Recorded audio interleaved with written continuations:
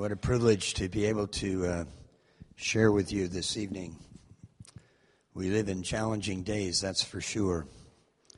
I remember last June traveling through those very cities in Japan that were hit by this tsunami. I hope we're all not getting tired of praying for that crisis, which continues. And God's people are a small minority in Japan, but they're responding to the challenge. And I had an email from the director of OM in Japan, and usually they do it by linking with local church that had been hit and destroyed in that area. It's always an encouragement for me to be at meetings when people come from different churches. When it comes to major mission events, not many cities are able to do it for more than like one meeting. But the Canadians are number one on planet Earth for mission events. Vancouver, Canada, 25 years Mission Fest, 100 churches cooperate. So they pretty well can bring any speaker they want. And they get about 25, 30,000. A very unchurched city, Vancouver. Nothing like, say, Seattle to the south. And I've just come back from Halifax, Nova Scotia, Canada. A lot of British people there, or at least their grandparents. And again, the church has cooperated for this missions event, much smaller place, I guess maybe 1,000 involved. So this is exciting that we have people representing different churches. And one of the things we're trying to emphasize this evening is that though tremendous things have been done, especially in the last 200 years, God was working through all these 2,000 years. But the explosion of global missions in the past 200 years, the harvest, the sheer number of new churches, now 30,000 denominations, some of them probably not so well anymore, but many of them in different pieces, some following the Bible, others going their own way. And yet, despite all that, we have to condense everything in a meeting like this. There are huge, huge challenges yet facing us in missions because of population explosion, because of restricted access countries. One of my number one countries is the land of Turkey. Turkey right here, 70 million people. More believers in Ipswich than all of Turkey. 70 million. 3,000 believers in the whole nation from the majority background. There may be other American and British Christians there right now as tourists. And there are workers there now. Turkey is one of the first nations God put on my heart 50 years ago. As I was studying in university, I went to Mexico and learned Spanish, and that so impacted me. I left university, went to Moody Bible Institute, where I could meet so many amazing missionary leaders. They just came to our missions conferences. Lionel Gurney of the Red Sea Mission Team, and characters like Alan Redpath from England there preaching at Moody Church. I was so privileged to receive so much, even as a young Christian. And it's there that I got this burden for Muslim countries and communist countries and closed countries, and was very reluctant to start anything new. And OM's real roots and explosion really took place here in Europe, mainly in the UK. But the roots go back to those days in Chicago and going back every summer and every Christmas, thousands of kilometers down to Mexico. And as we look across what some people call the 1040 window, 10 degrees north of the equator to 40 degrees north, as we look across this area, 90% of all the unevangelized people are in that area, because it includes also India, where my wife and I had the challenge of living for a number of years. Now OM's largest work with way over 2,000 workers. And so today, yes, British missionaries are needed as much as ever before. Not in the same countries, not always the same style. But please reject this idea that basically the church is so big in places like Korea, that would be only South Korea, or Brazil or Kenya, And we hear about how nationals can often do the work. They know the language. They don't need so much money. That's only true in a few countries. And so many nations. There are 40 nations. I have a list. 40 nations that would have less than 1% of what we have where I live. I live in Bromley, borough of Bromley, Kent. And there a long time, like 45 or more years, lived in the north for a while. And there's 40 nations that would have less than 1%. You know, living there, I feel this is a needy place, Bromley, Kent. It's part of London. I mean, we got plenty to do there. But you see, it's not an either or. You know, are we going to emphasize overseas, these 40 nations that have next to nothing, or are we going to emphasize our own city? Don't get in the either or. The Holy Spirit will lead different people in different ways. We can all emotionally, prayerfully, in one way or the other, we can all be involved in both. That doesn't take a lot. A little bit of faith, vision. And then the Holy Spirit will lead where you're to put, a larger chunk of your time. But I'd ask you to please continue. As we looked at Matthew 9 this morning, the Lord of the harvest would send forth workers, especially to the more unreached places. I often go around talking about my top 10, the 10 most impossible, difficult nations in the world. And especially, there's a number of nations competing to get in. You really have to be bad to get in this top 10. Number 1 is North Korea. Number 2 is Tibet, north of Nepal, where I used to live. Not even a fraction of the witness we have in Nepal. Number 3 is Afghanistan, with only a few dozen believers, and they're hard to find. Some say there may be a few hundred. Number 4 is Iran. Number 5 is Iraq. Number 6 is Saudi Arabia, with almost no known believers. We hear of some secret believers. Is that 6? Number 7 is Yemen, partly because of Socotra. Yemen's in the news a lot these days. Socotra has not one single believer. Number 8 is Libya. In an amazing way, our new ship, Lagos Hope, was just in Libya. Massive response just before the war.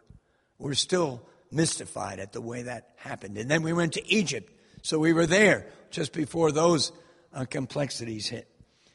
Number 8 is Tunisia. Or did I just call Libya number 8? Number 9 is Tunisia. Number 10 is Turkmenistan. All of Central Asia is a challenge. They're all in my top 40. But Turkmenistan, here, this side of the Caspian, that is just way beyond the other Central Asian. Hyper-restricted access, almost no workers, very few believers. There is a Baptist church there that have gone through a lot of suffering. So let's, celebrate all that God has done. There are whole books about it. Patrick Johnson's, I think he lives up this way now, a little further north. The man who gave us Operation World. And we have the new edition. I wonder if you could get me one of those. I thought I left it up here, but it's gone. But, here it is. I got it. Thank you. Operation World. The old edition was done by Patrick Johnston. This is the new edition. 5 years of research by WEC missionaries, including Jason Mandrick from Canada. This is considered probably the greatest missions book of all times. 2 million copies of the early editions. It's worth its weight in platinum. And it's the only book on our table that's not available just for any donation. We've just bought these. Excuse me, they're a little expensive. And I think they're giving them at a special price of like £12 pound. And you're going to want to get one of those. I think they even accept a check. And when you read through that, or his other book, you realize what God's done. Even some of you look a little older, not quite as old as me, but you look a little older, just in your lifetime, what God has done. So there's a lot to celebrate, but it's not a time to sit back and say, hey, man, we more or less almost finished this task. No, we're faced with huge challenges. And the enemy's always sowing misinformation. I heard a top leader years ago. It's funny, he's left Britain now. They've gone to America, and I think he changed his mind. He's a dear person. But I remember him saying, a lot of people listen, that we really can't think about sending missionaries anymore. The needs are just so great here. I can understand how people say that. We're subjective, aren't we? We're emotional. I walk through the streets of the East End, which I've done probably 100 times, and I feel I don't need to leave the East End. And praise God for people called to all different parts of Britain. We have way more to celebrate in terms of what God's doing in this country than most people realize. Just because we're not taking over the country or there's some legislation that's very sort of hurtful for us Christians doesn't mean like God is sleeping. And God is working, and we're still seeing missionaries go out. And we're seeing huge amounts of money go out from Great Britain to feed the poor and the hungry and the starving. And we have in this nation, I hope to become a citizen this year after 48 years trying to learn a language. We have a tremendous heritage, and we want to continue to be a cutting-edge nation for global missions. Turn with me now in your Bibles to Psalm 68. Keep in mind the books on the end of the table, they're free. We want everyone tonight to take 2 free books. Don't even think about paying for them or giving a donation. These are books, part of our ministry is to get them out. It's costing us a fortune on postage to send these out free. So every book you take, you save us postage. So take at least 2. We don't really have enough for this large crowd. They're the big piles on the end of the table. It includes my own books, which never sold very well anyway, though, praise the Lord, finally hit 1 million mark. And you'll find some amazing books there that'll be a blessing to you. There's also this book about the Dalit women of India, done by Michael Lawson. Amazing, a vicar turned filmmaker. And there's a couple of DVDs there. Another one called Silent No More, Testimonies of Women that have gone through abortion. So God bless you. Read with me Psalm 67. May God be merciful and bless us. Nothing wrong with asking God to bless us tonight. Pray that in your heart. May his face smile with favor on us. Wow, God loves us. God loves us. Even when we fail, I have what's called a stupidity streak. I've had it since my childhood. And I sometimes do something really stupid. And to think when I've just done something stupid and sometimes even sinful, like God still loves me. That's the thing that's motivated me pretty well every single day since my conversion. Did you ever see that email that Tony Campolo sent around about the thunderstorm? How many have seen that email? It went pretty wide. And this family's in this thunderstorm, and the lightning is really bad. The thunder is loud. Even the adults sitting in the living room are really a little nervous about this. They suddenly realize their little daughter is up alone in her bedroom. They run upstairs, they open the door, and then the little 7-year-old, she's looking out the window. And there's another flash of lightning. They said, "Are you okay?" She said, "I'm fine. I think God is taking my picture." I never thought of that. God's favor, God's love. And we may laugh, but a lot of the people have come on OM, 170,000 young people. In our counseling ministry, we discovered they didn't in depth really believe God loved them as an individual. And so in Operation Mobilization, we often go back to the basics. God loves you, for God so loved the world, each individual. He gave his only begotten Son. Whosoever believes in him should never perish but have everlasting life. First commandment, love the Lord your God with all your heart, soul, mind, and strength. That's radical commitment. Second, love your neighbor as you love yourself. Seems to indicate that if you don't have some kind of basic right value of yourself, that you're going to have difficulty maybe loving your neighbor. And one of the reasons I'm still here, a person that in my young Christian days went naturally toward extremes, super spirituality and hyper discipleship, is because somehow I realized the biblical road is a road of dynamic tension, a road that it looks like 2 verses are contradicting each other. Like, except you forsake all that you have, you can't be my disciple, compared to God will supply all your needs according to his riches in glory by Christ Jesus. It's paradox. It's mystery. I wrote a little book about that. And I was just looking at it because I haven't looked at it in ages. And I thought, wow, I think I need to reread this and see what I've said. Revolution of Love, a call for biblical balance being wide-hearted. Wow, we'll never cease to learn and grow. Verse 2, may your ways be known throughout the earth. Wow, this sounds like a missionary psalm, doesn't it? Your saving power among people everywhere. May the nations praise you, O God. Yes, may all the nations praise you. Let the whole world sing. We need to be conscious about this world. We need to pray for the world. This is why I wear this global jacket. This is an old one. It's wearing out. It's time for me to give it away. I've gone through 250 or more of these jackets. Sometimes we auction them. One time when we were raising money for our new ship, a dear little lady had sold a house and her husband went to heaven and she bid 50,000 pounds for my old global jacket. That was a happy day in my life, I can assure you. Now, I'm not saying you have to wear a global jacket, but we need to be aware of the nations. We need to pray for the nations. And that's why also I bring this globe. Because the nations are on the heart of God. This is not a missionary thing. It's not a George Verwer thing. It's the God thing.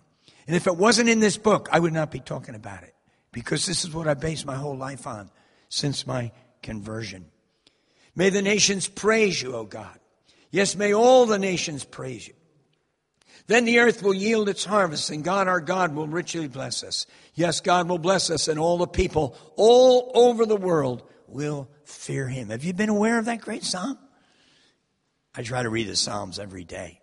Try to read the Proverbs every day. I was selling Bibles and Christian books as a baby Christian shortly after my conversion to earn some money to go to Mexico when this thing sort of started. And I met this amazing lady, a really sort of extrovert, outgoing, talkative type. I don't know, you don't have so many of those in England, but in New Jersey we got, where I'm from, we have lots of them. And she bought a lot of books, which really made me happy, gave me a lot of money. And she looked at me and she said, I think she could discern that I was big on zeal and weak on wisdom. And so she looked at me and she said, young man, do you study the book of Proverbs? I don't think I'd found that book yet. As a young Christian. Then she said, a proverb a day will keep the devil away. She opened her Bible and showed me 31 proverbs, one for every day of the month.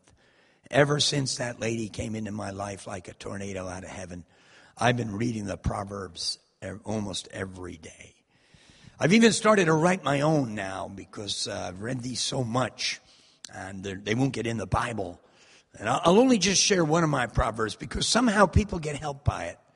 Where 2 or 3 of the Lord's people are gathered together, sooner or later there will be a mess. Not too positive, was it? But you know, our God knows how to unmess the mess. And our God knows how to work even when there are messy situations. Imagine the history of OM, 54 years, 170,000 people involved, 4 different ships, only one right now. One of them, praise God, after 17 years of ministry, landed on a rock. That was not the happiest day in my life. But when the news came that no life was lost, I burst out with tears of joy. God's mercy. And that led us to Lagos 2. And eventually to this new ship, bigger than all 3 of the other ones put together, Lagos Hope. And if any of you young people are looking for a stretch training program that will take you to 15 or 20 nations in 2 years, you need to check out our website and sign up for one of the greatest character building programs in the world. It's not just for people planning on the mission field. We have graduates of OM in almost every single walk of life.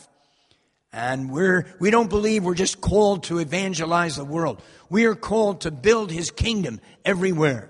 And we shared about that this morning. How a person committed to business or professional person, that is a ministry. Just as I also have a ministry. No time to go into that now. But turn with me now to Isaiah chapter 6. Get a little water here, thank you. Isaiah chapter 6, if you could turn there in your Bibles.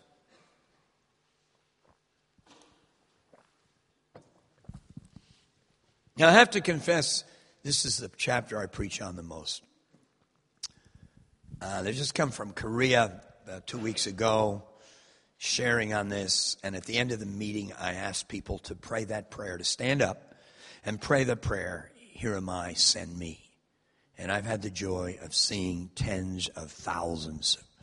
Took 330 meetings last year, so I have an advantage. Stand up and pray that prayer. Why do I do that? Because I believe every Christian needs to be available to God. It may only mean across the street. One man who stood up and prayed, "Here am I, send me," acknowledged that after that the Lord spoke to him and said, "I've already sent you.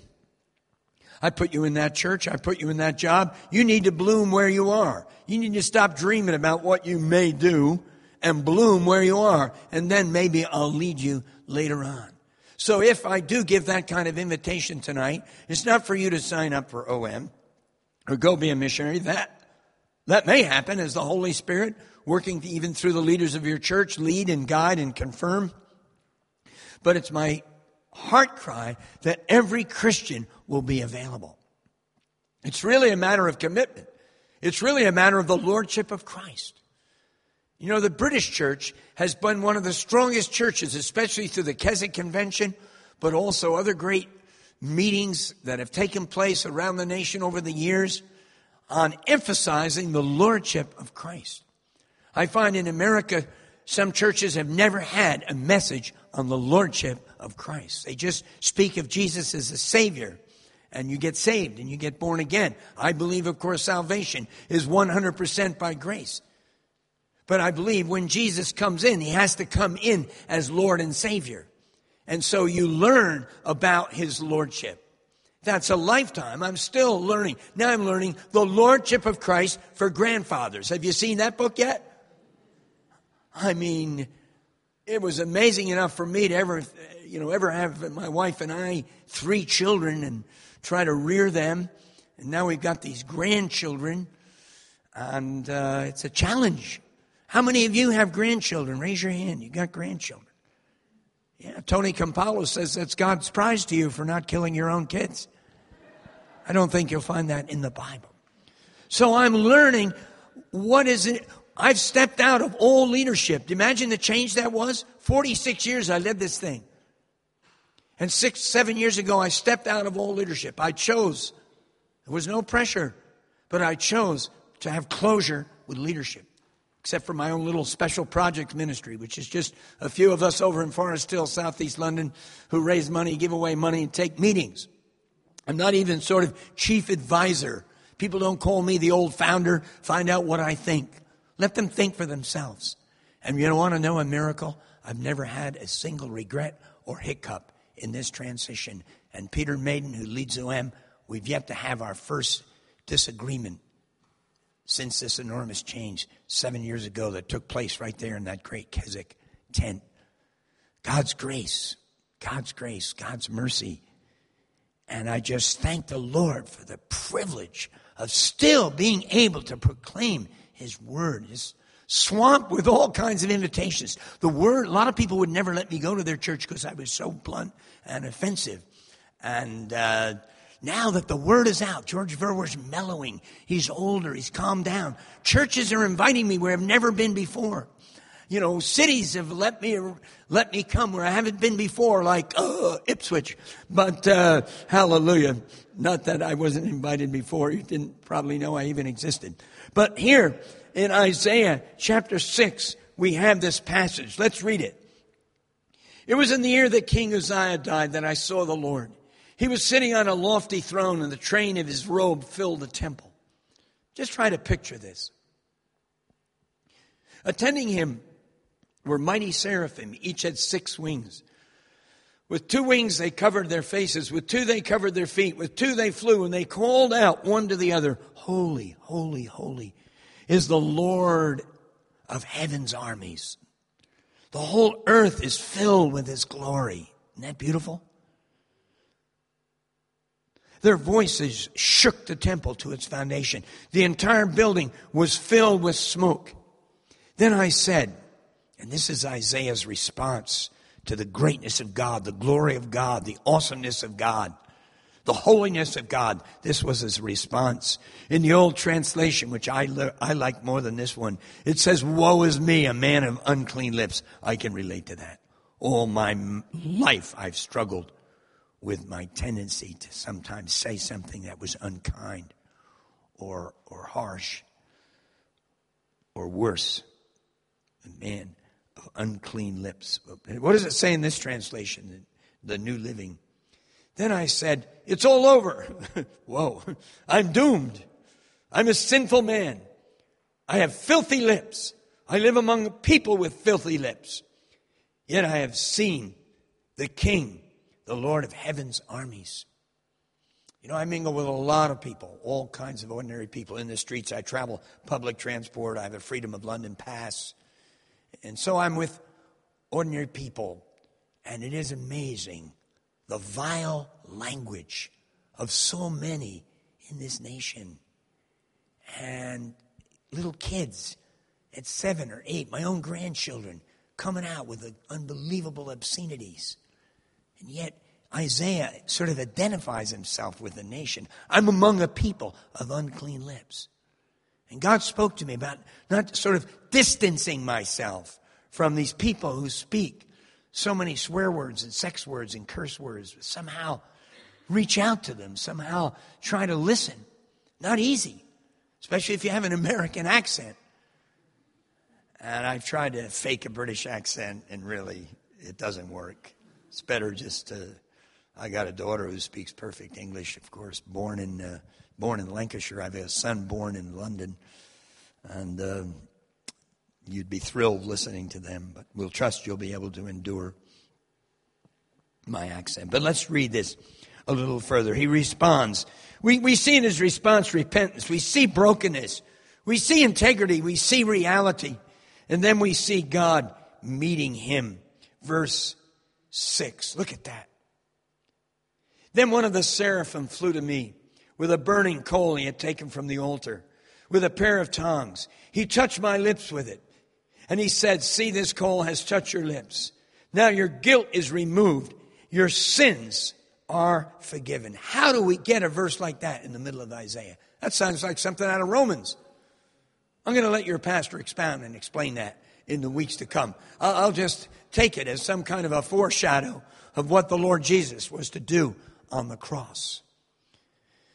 Because he experiences this renewal, this forgiveness, this cleansing, he then is ready to hear God's voice. That's why we can't separate. We can't separate ministry, dynamic ministry in the local church.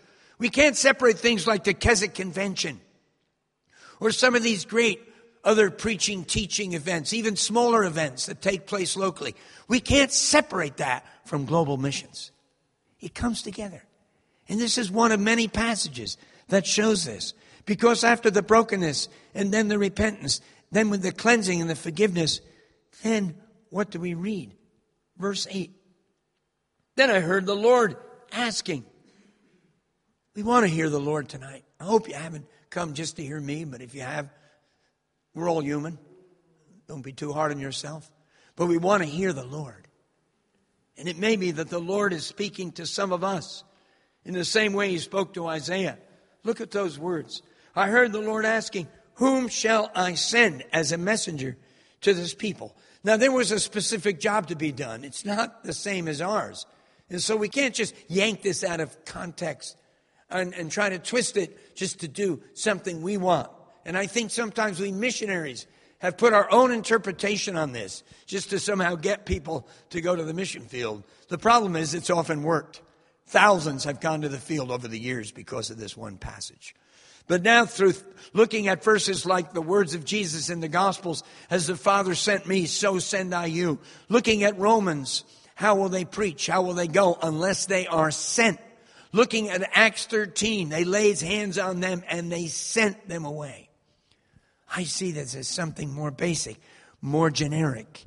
And so my message is for every Christian to respond and to pray the prayer that Isaiah prayed after he had this experience. "Here am I, send me."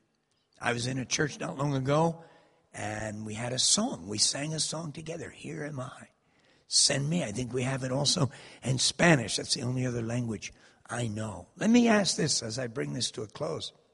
How many of you have already prayed that prayer? Some of you have been around a while. You've been to mission meetings. You've heard Isaiah 6 expounded. How many have already prayed that prayer? Just raise your hand. You just think back. We got about 1/3 of the audience. Praise the Lord. When did you last think about that and evaluate how you're doing? Have you let the Lord send you? Have you been totally committed to Him and the guidance of His Holy Spirit day by day? I trust you have. But I'm asking everyone else tonight to pray this prayer. Again, I want to explain. It's not geography. That's something the Lord has to do in your heart separately. It's reality. It's saying, the Lord, it's time to me to pray this prayer, to let you know I am available. I'll go where you want me to go. Maybe after you pray that, you will push some doors. Maybe God will lead you into something short-term. Most long-term missionaries today start through short-term. We're seeing a phenomenon in the body of Christ where churches are wanting a high percentage of their whole congregation to go on what they sometimes call a mission trip. Instead of a traditional holiday, they go on a mission trip. Sometimes it's only a couple of weeks. It generally actually costs less than a holiday. And yet they come back knowing they've accomplished something. And I'm not anti-holiday. God will lead you one summer one way, and maybe He'll lead you another summer another way. Why should we Christians, summer after summer, just go to these great Christians events and just get spiritual food for a whole week when in fact we haven't put into practice what we heard last year? We need a call to action. In James it says we need to be doers of the word, not hearers. I feel in some ways that one of my problems today is I'm a spiritual glutton. I've read so many dynamic messages that I've listened to in the thousands over these many years because I listen on CD and tape. I've read so much of the Word of God, reading, audio, also video. The whole Bible's now on video.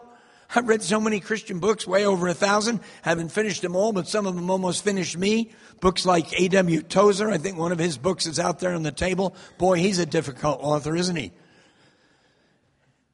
And I feel I'm a spiritual glutton. Then I hear of thousands of pastors in the Philippines that have hardly any books, that have no formal training. And they've got to pastor a congregation.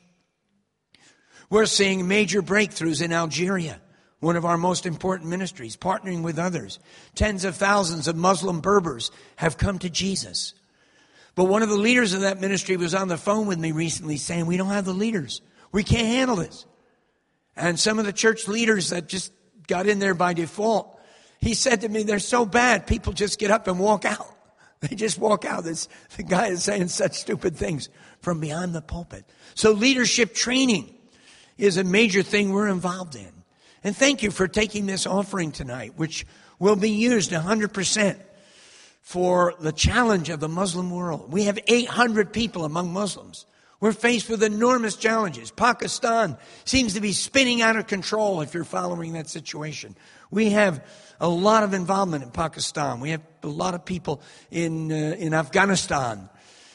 We're pretty well in every one of those Muslim countries. And with the offering tonight, which will be doubled by a business guy that set up a matching fund for my special project ministry, will be to help us with DVDs, with tools to reach Muslims and the Muslim world with the gospel. What a challenge for those of us that have resources. Some of you may not have resources now. There may be some 10% of all Americans are out of work right now. This is hitting at least some mission agencies very hard right now. And if you do have resources, you have an enormous responsibility as a steward. That's an important ministry. We talked about that this morning. But I just want to get back to this sentence in Isaiah 6. Here am I. Send me. I want to ask you, are you available? Are you available to be more faithful where you already are? And then are you willing and available for a change? It may be a few months. It may be through God's providence. It may be through your own decision. God works in different people in different ways. Beware of putting yourself down. Beware of thinking, I'm not spiritual enough for that. That's just another trick of the enemy. You're God's child. We're ambassadors of Jesus Christ. Let's beware as Christians, especially as the media is picking on us in the past few years a little more than normal, and the atheists are on the move, trying to make us all look like some kind of buffoons and idiots. Let's not be intimidated. We are sons and daughters of the living God. We follow the Lord Jesus, who said, I am the way, the truth, and the life. No man cometh to the Father by me. Did you read the story of Anthony Flew, the third most famous atheist in Britain? A few years before he died, he confessed, I was wrong. There is a God. He wrote a book about it. It's sold on the newsstands around the world. Let's not be ashamed of the gospel of Christ. It is the power of God unto salvation. And don't let your doubts intimidate you. Maybe you have some passages in the Old Testament that the way you think it doesn't make sense. Maybe even one of the major doctrines of the church, you just find it a bit of a struggle. Hey, what's new? We're all human beings. No matter how filled we are with the Holy Spirit, we're incredibly human. We are subject to doubt. It was a great Scottish theologian that helped me with my doubts, when he said great faith is not often in the absence of doubt. It's often as we're battling through doubt, focusing on Jesus. I forget the rest of what he said, but it helped me to deal with some pretty fiery darts of doubt that have tried to just wipe me out, especially when I lived in India. And I just close by saying, if God can use a character like me, I haven't had time to go into my 10 weaknesses and 5 other major weaknesses and struggles. I shared a little bit of that this morning. But I am not a natural Christian.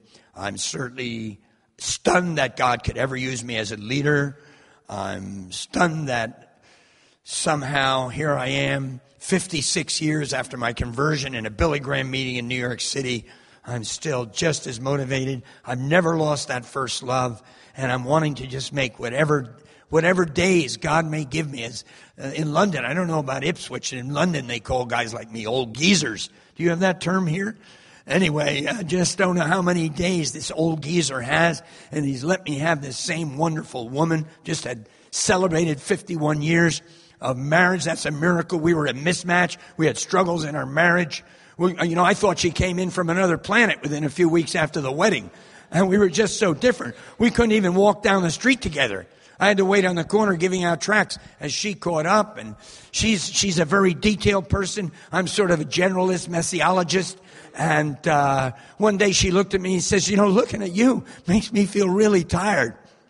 And those of you who are here this morning, you don't know what a miracle was to get my wife to leave her little house there in West Wickham and come with me this weekend, because she has other ministry that she feels called to, very much behind the scenes, as in charge of all my data for special projects, over 10,000 names and addresses. And that's where we need detailed people, not guys like me. You don't want me to punch in phone numbers to a computer, because when you call the number, you don't get the person. Praise God. He can use ordinary people. He can use Doubting Thomases. He can use people whose marriages are not like all together. And he wants to use every one of you more than he's using you right now. And so I just pray, let this be a time of refreshing. And I believe it would help some of you, as I close, to just stand up and pray. Lord, here am I. Send me. Let's pray together. Can we bow our heads and just pray? Can we pray silently for a moment? Search our hearts about anything the Holy Spirit may be convicting us. Any lukewarmness that's creeped in. Any intimidation that's sort of frozen over your spiritual batteries. Any loss of that first love. Can we, like Isaiah, just pray some kind of honest prayer? Confession. Brokenness, honesty. And let the Lord assure you, you are forgiven. He paid it all. He paid it all. You are his child. He's taken your picture. Just pray silently for a moment.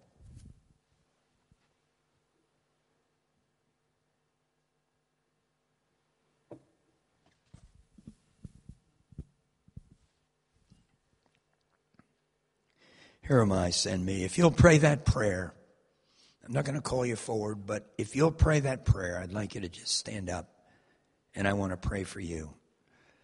An outward expression of an inward transaction. If some of you prayed that a long time ago, and you want to reaffirm to God, you're still available, and pray that again. You can stand as well. But especially those that have never once prayed this. This is your moment of opportunity, a moment of destiny. Little things mean a lot with God. This can help me even maybe break some kind of log jam that's in your life, hindering you from being a spiritual marathon runner. God bless you. Anyone else? Just pray that prayer. Here am I, send me. And then give me the privilege of praying for you from the platform here. God bless you. God bless you. God bless you. I wish I could talk an hour with each one of you. The Holy Spirit will give you unlimited fellowship, and people in your church would be happy to pray. Even tonight, people would be happy to pray with you. Anyone else? God bless you. Some people tell me in some churches, we're not accustomed to that in our church. It's good once in a while to have a little change, whether you're accustomed to this or not, because God's put this on my heart for you. And I've had so many people give me feedback that they were helped by taking this small step, an outward expression of an inward transaction. God bless you. Anyone else? Lord, I pray for these people standing before you right now. I pray, as it was in Acts 4:31, fill them with your Holy Spirit. Lord, lead some of them into global missions. Lead some of them into short-term missions. Lead others just to realize you've already sent them. You've put them in that particular church, that particular situation, even through providence. And just bless them where they are and enable them to be willing for something new in your timing, not our timing. Fill us afresh, Lord, with your Holy Spirit, we ask. In Jesus' name, amen. Can we all stand? I'd like to pray for everyone. Lord Jesus, I pray for everyone gathered here tonight from many different churches.